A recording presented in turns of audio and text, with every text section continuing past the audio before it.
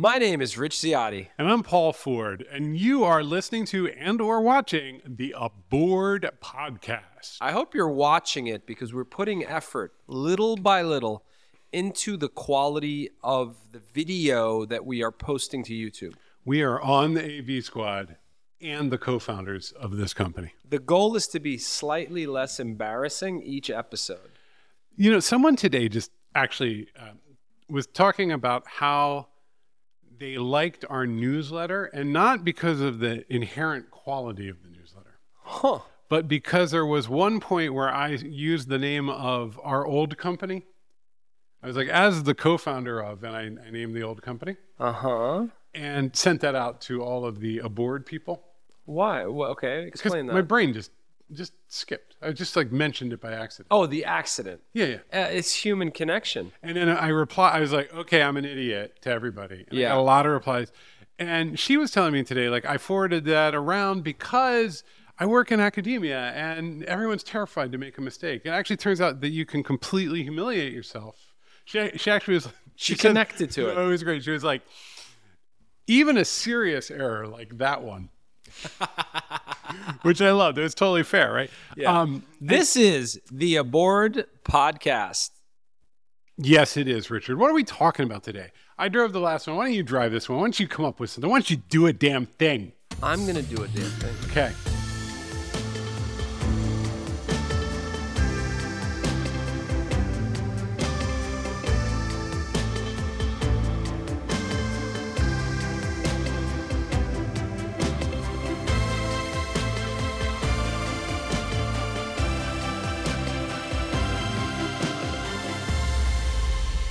I want to talk, we often put on sort of quasi-historian hats when we talk about technology. And robes. We wear a lot of robes. A lot of robes and such. And I want to talk about the history of the web and how the web evolved. Okay. Oh, that sounds great. That's a really unusual topic for us. That's great. We're going to jump to today because there's a point in all of it. The web today is actually one giant, weirdly connected database. Okay, let's try to make this interesting. Okay. Now, hold on. I will make it interesting. Give me a second. Louder and funnier. Louder and funnier. So here's the deal. Most things point to other things on the internet. Links. Links are still running the world today. You still get a link to a thing. You get a link to a product. Wikipedia. Or you get the email from your bank saying, go to the bank website and click link here. To a red sweater that's actually on sale. phishing. Link to a red sweater. Okay. Exactly. And what you usually get is content that is consumed by humans pointing to other content to be consumed by humans. Check out this very cool red sweater. It's a great deal. And it's in the newsletter and it points to a red sweater at target.com. It's a link. You know what's happening today? What? Black Friday. Even though it's like Friday before Black Friday. Well, it's like Black November. It really is wild, It's right? really wild. It's really wild. So there is another layer that's actually really interesting. And, who made it happen? We can thank someone for that. Google. Google is always trying to get smarter and smarter. You ever search on Google, how many home runs did Mickey Mantle hit? I often am really doing a lot of Mickey Mantle related research. Mickey Mantle's a baseball player, and what it shows is in big font up at the top, 594 home runs. And if you ask it when someone was born or how long World War II went on for, long time, it'll say 5 years and 6 months. And it looks like it answered your question. It's actually the same technology that's used when you use like one of those talking boxes like Alexa or Google Home or Siri. And the way Google has created this knowledge it's not base. Just lists of links, is it's essentially told all the citizens of the internet, listen, when you put web pages up, behave yourself in a certain way and we will treat them better because we're Google, right? And then what happened was they built something called a knowledge graph. Sure. The knowledge graph is essentially all the information that's gotten from Wikipedia. Let me give a less library style example. Did you call me a librarian? Yes, and you're welcome. I love librarians. When you search for, what's this neighborhood called that we're in right now? We are in Park Slope Brooklyn, New York. So if I search Park Slope apartment 2-bedroom, it's very likely that 2-bedroom apartments will show up at the top of the search results. Correct. And the reason that is happening isn't because Google has this amazing ability to spy and investigate every aspect of your life. It does have that, but we'll put that aside It's a for different a second. podcast. It's because Zillow and similar websites want to get you to pay attention to them. Yes. And they know that you are going to go to Google and you are going to type in 2-bedroom apartment. That's right. And so they put special structured data at the top of their web pages. And Google indexes it. And you can actually, that's called a schema. If you go to schema.org, you'll actually see it's like a glossary of how you do this. Yes. And so Google got everyone to behave because they want to get into those Google search results without paying for Google advertising. That's right. And Google wants a better and sort of more data-driven web. And so and it's funny actually when you go and you investigate this, because our product actually makes use of that schema data. Some places really only want Google to have it. They don't really want everybody else to be able to get in there. Correct. They want that because you could weaponize that data, right, in a way. Yeah.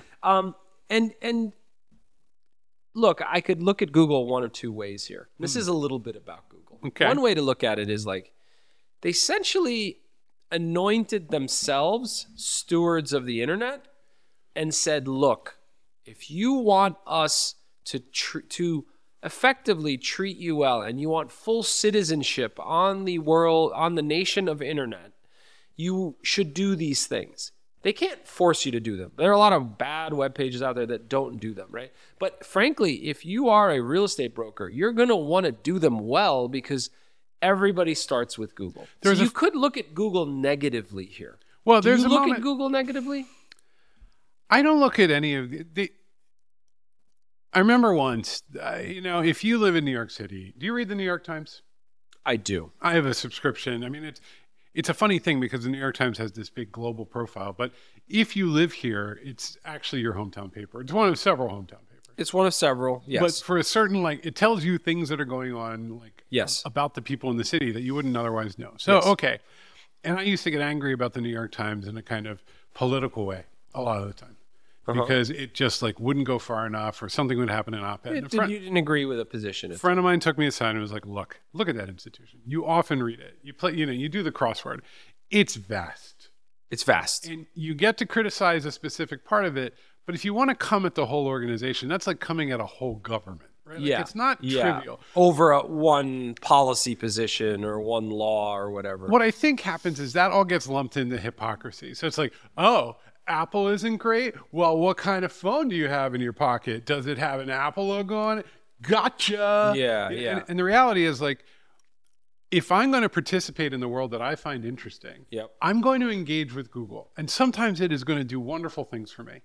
And I don't want to just say they did those wonderful things again. I actually want to acknowledge that huge amounts of human effort went into that. And there was all kind of intent and so on. I mean, what Google did that was fascinating, right? Is the web was kind of a big semi-open platform. Microsoft had tried to kind of take it over and other people, but it was really emerging as its own thing. And Google went, absolutely, that is what we love. We're so into it. We're so into it, in fact, that we're making a completely open source web browser of our own called Chrome. Yeah. Which will it's not even going to favor Google services. It's just making sure that everything is great for everybody forever. Yeah. And then slowly just that created swallowed everything whole. It didn't even swallow. It just created gravity, right? It just suddenly, everybody was coming gravity. Through the door. It's like anything, man. You know what's nice? Logging in with Google. You know what's weird? Google knows who logs into what. Okay. Right. Yeah. So then we're all doing this, right? Yes. We're all participating. So I agree with you. I don't have the position that Google was a bully on the internet and forced everyone to do anything.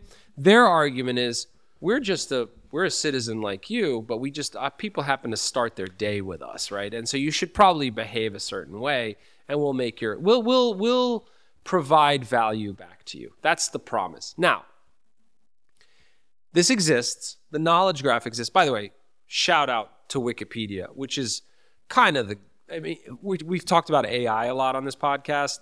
It is a key chunk of the knowledge upload to these AI engines out there in the world. It's the last. Wikipedia is a glorious piece of semantic information. It's the last true website.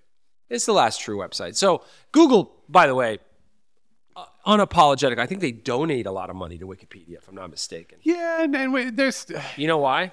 Because that banner ad gets projected across Google headquarters Of Jimmy Wales's face. of his face saying $5. Yeah. And then, yeah. People are funny. They're just like, Wikipedia has too much money. And I'm like, does it? Is that our problem as a society?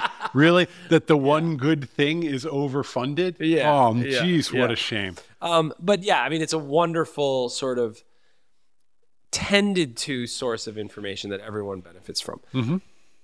I do think that it presented a strange artifact that others can pick up and no one has bothered to, which is interesting to me. Wikipedia. No, this knowledge graph, this beautiful set of connections that exist on the internet. Why do you think no one is bothered? People have bothered. So I think there are systems out there that do use that data. There's people. So let's be clear about what we're talking about. We're talking about like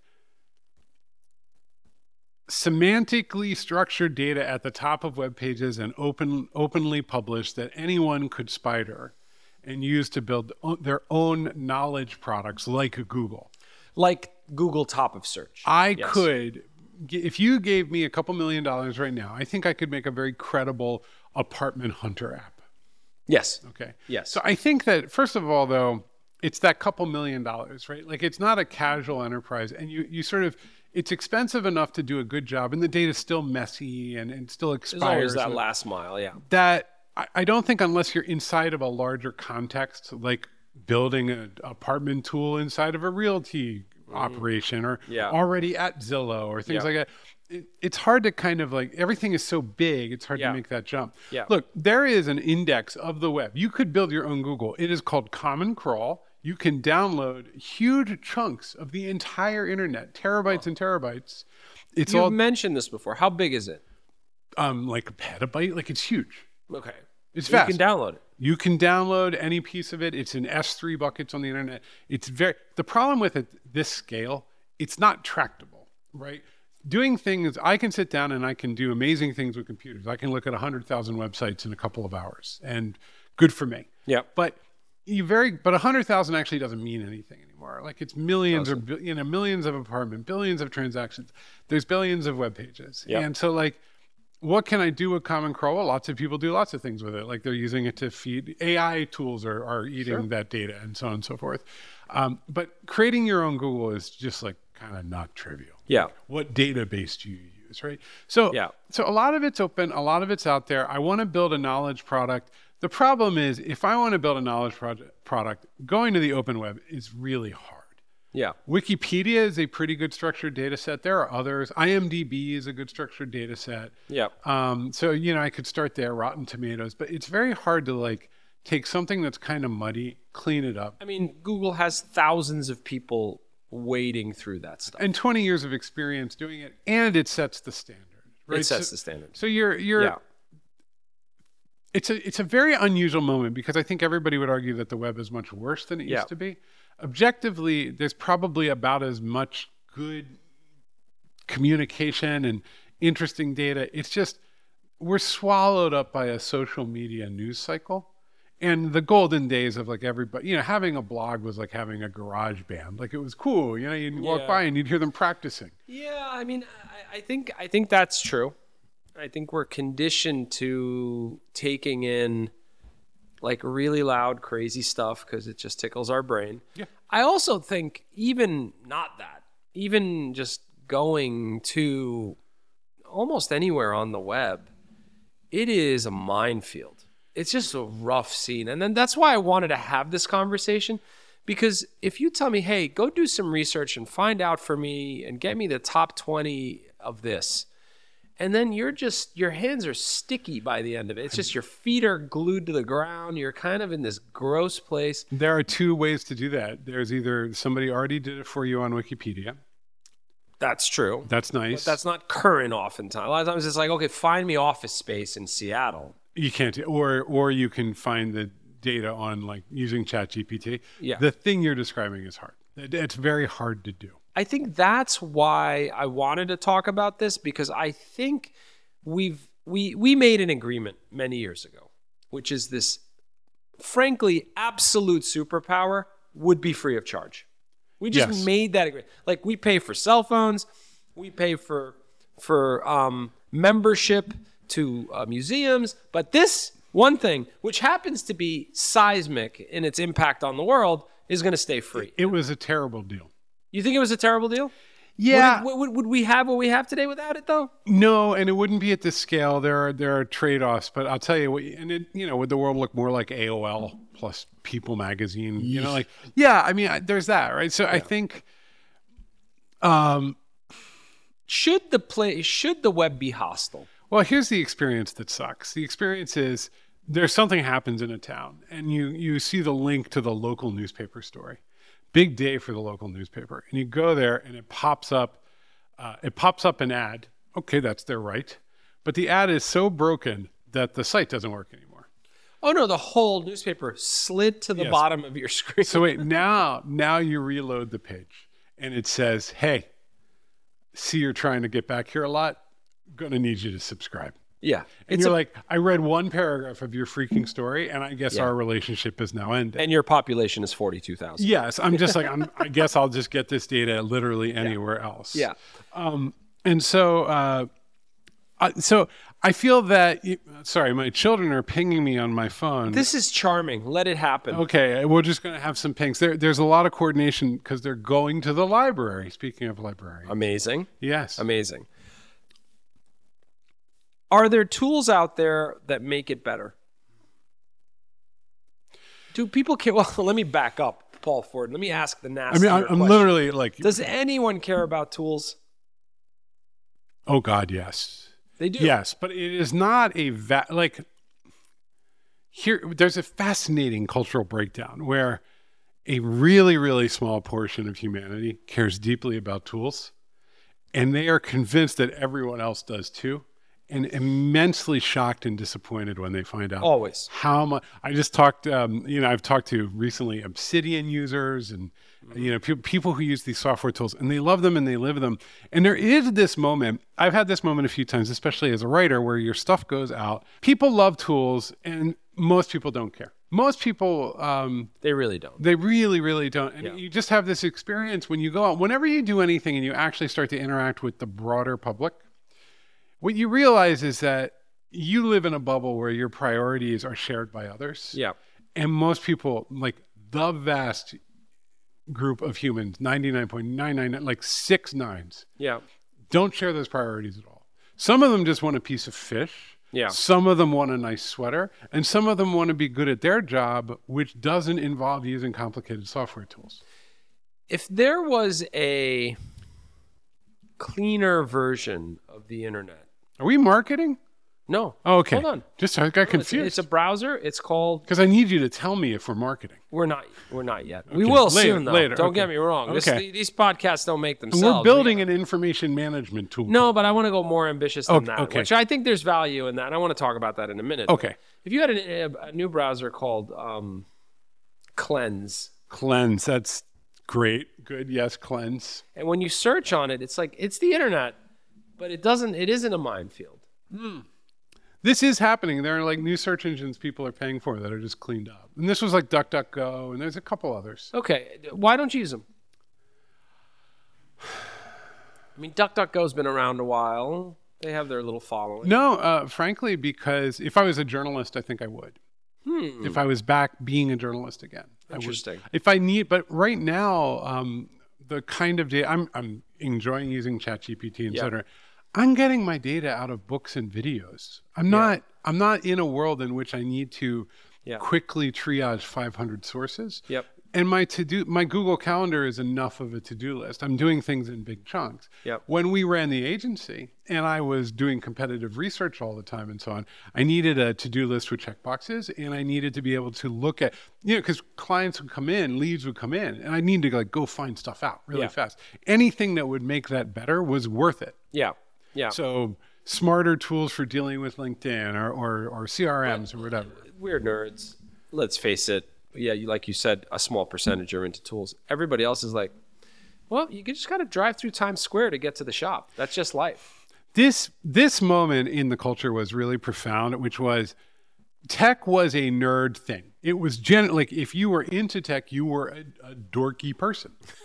And if you wanted to hang out with cool people, you had to hide the fact that you knew how to use a computer. It was lame. It was lame, really dude. bad. It was really bad. You're a lame dude. I remember in high school seeing a guy with a manual for the Amiga computer system, which I deeply loved, and desperately wanting to talk to him and going, no.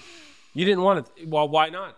I wasn't going to take that social risk. I had just found my precipice of safety, right? Got it. I wasn't going to go hang. Yeah. And no, but like, so you create this system. The Google guys, they're all dorks. Mm-hmm. And then you create something and you realize there's an unbelievable amount of value in it. People are ready. They are coming on. They want to buy apartments. Yeah. And it's about to commercialize. And then there's nothing in between. It's almost like now we have like no middle class. There's no digital middle class. Yeah. It's like unwashed masses jamming stuff in the box, paying with their attention and buying stuff through ads. Yeah. And then there is the ultra wealthy creators of those systems, literally in terms of like they get all the attention. They took all the land. They did. And they eliminated the concept of a digital middle class. And I think that when people are like pay $20 a month, that's a middle class idea.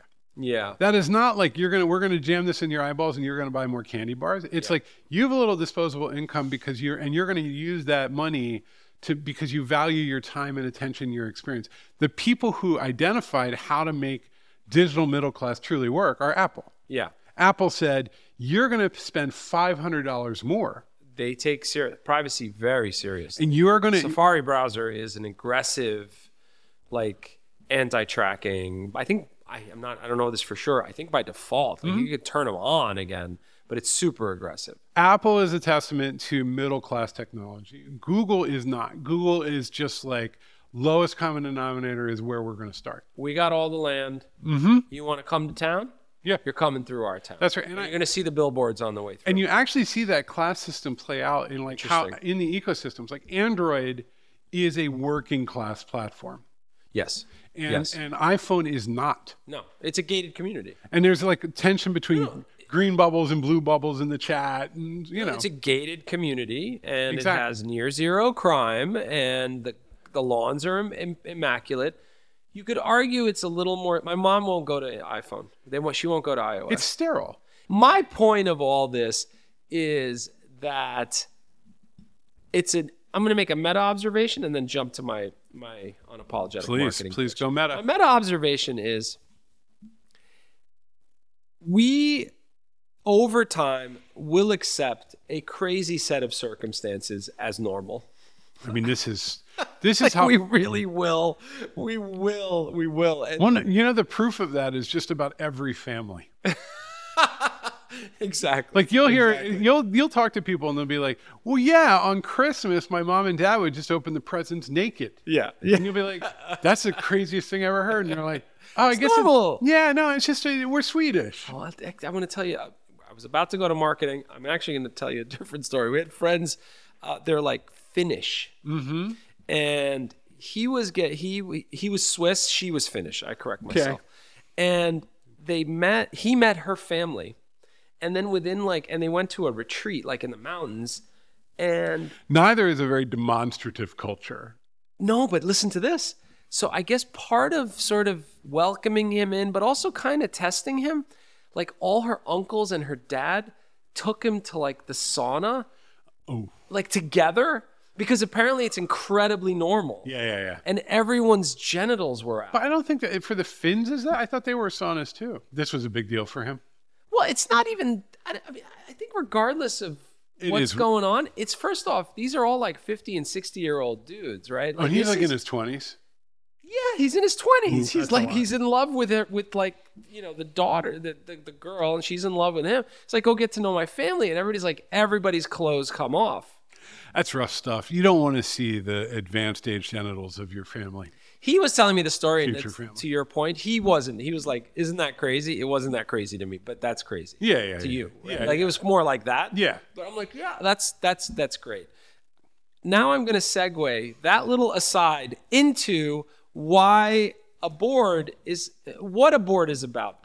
Wait, people are checking in on this thing. They may not know what it is. A board is it kind of looks like a bookmarking tool, but it is a data management platform that's really easy and really smart about web data. You said it beautifully, Paul. And this is how I want to tie it back to this whole conversation. Okay. When we share a link with each other in chat or in an email, that link essentially says, here is the key, here is the latitude and longitude to a location on the internet that you're going to have to walk through and see absolute hell to get to. Probably, right? yeah. Probably, not always, right? And so what that means is that it is just a pointer, a reference point on the internet. What a board does, and that's why we're going to start to talk more about a board as a data platform, because it isn't link storage. That's not what a board is. What a board does is, when you give it a link, it unpacks it, looks at the data inside, and makes it pretty for you. To be clear to everyone, we're not going to market the product out. Like, we're going to talk about why we made decisions about web data because we love the web. Like, it's not just, Paul, I don't want people to listen to this and go, oh, really? Here we go. I got to listen to that. Paul. Yeah? Nobody cares. No, I know nobody cares. Nobody really cares.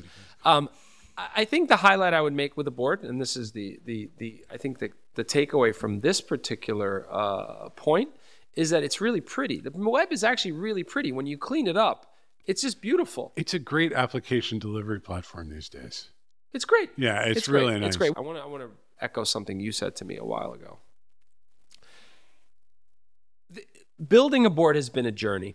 And something you said to me, I think it was a year ago or maybe 4 weeks ago, I'm not sure, was, how about we build something that makes the web a little bit better? And that's really hard to do. Like, people say that, and like they have aspirations around it, but it's really hard to do. We set out to do it thinking it was going to be like, we built a certain layer of the product, and then we were like, let's give this 3 more months. Yeah. And make the web a little bit better. Yeah. And that was 5 years ago. That was a year ago. No, we were off by a factor of 4, and we're actually really good at software estimation. Yeah. It just turns out that it is a big sticky pickle out there. Yes. Hence the title of this YouTube /podcast video. Sticky Pickle. Not after the story about the Swiss and the Finnish. It's not going to be called Sticky Pickle. I'm Rich Ciotti. Check out Aboard at aboard.com. By the way, by the time you watch this, the mobile app will probably be out.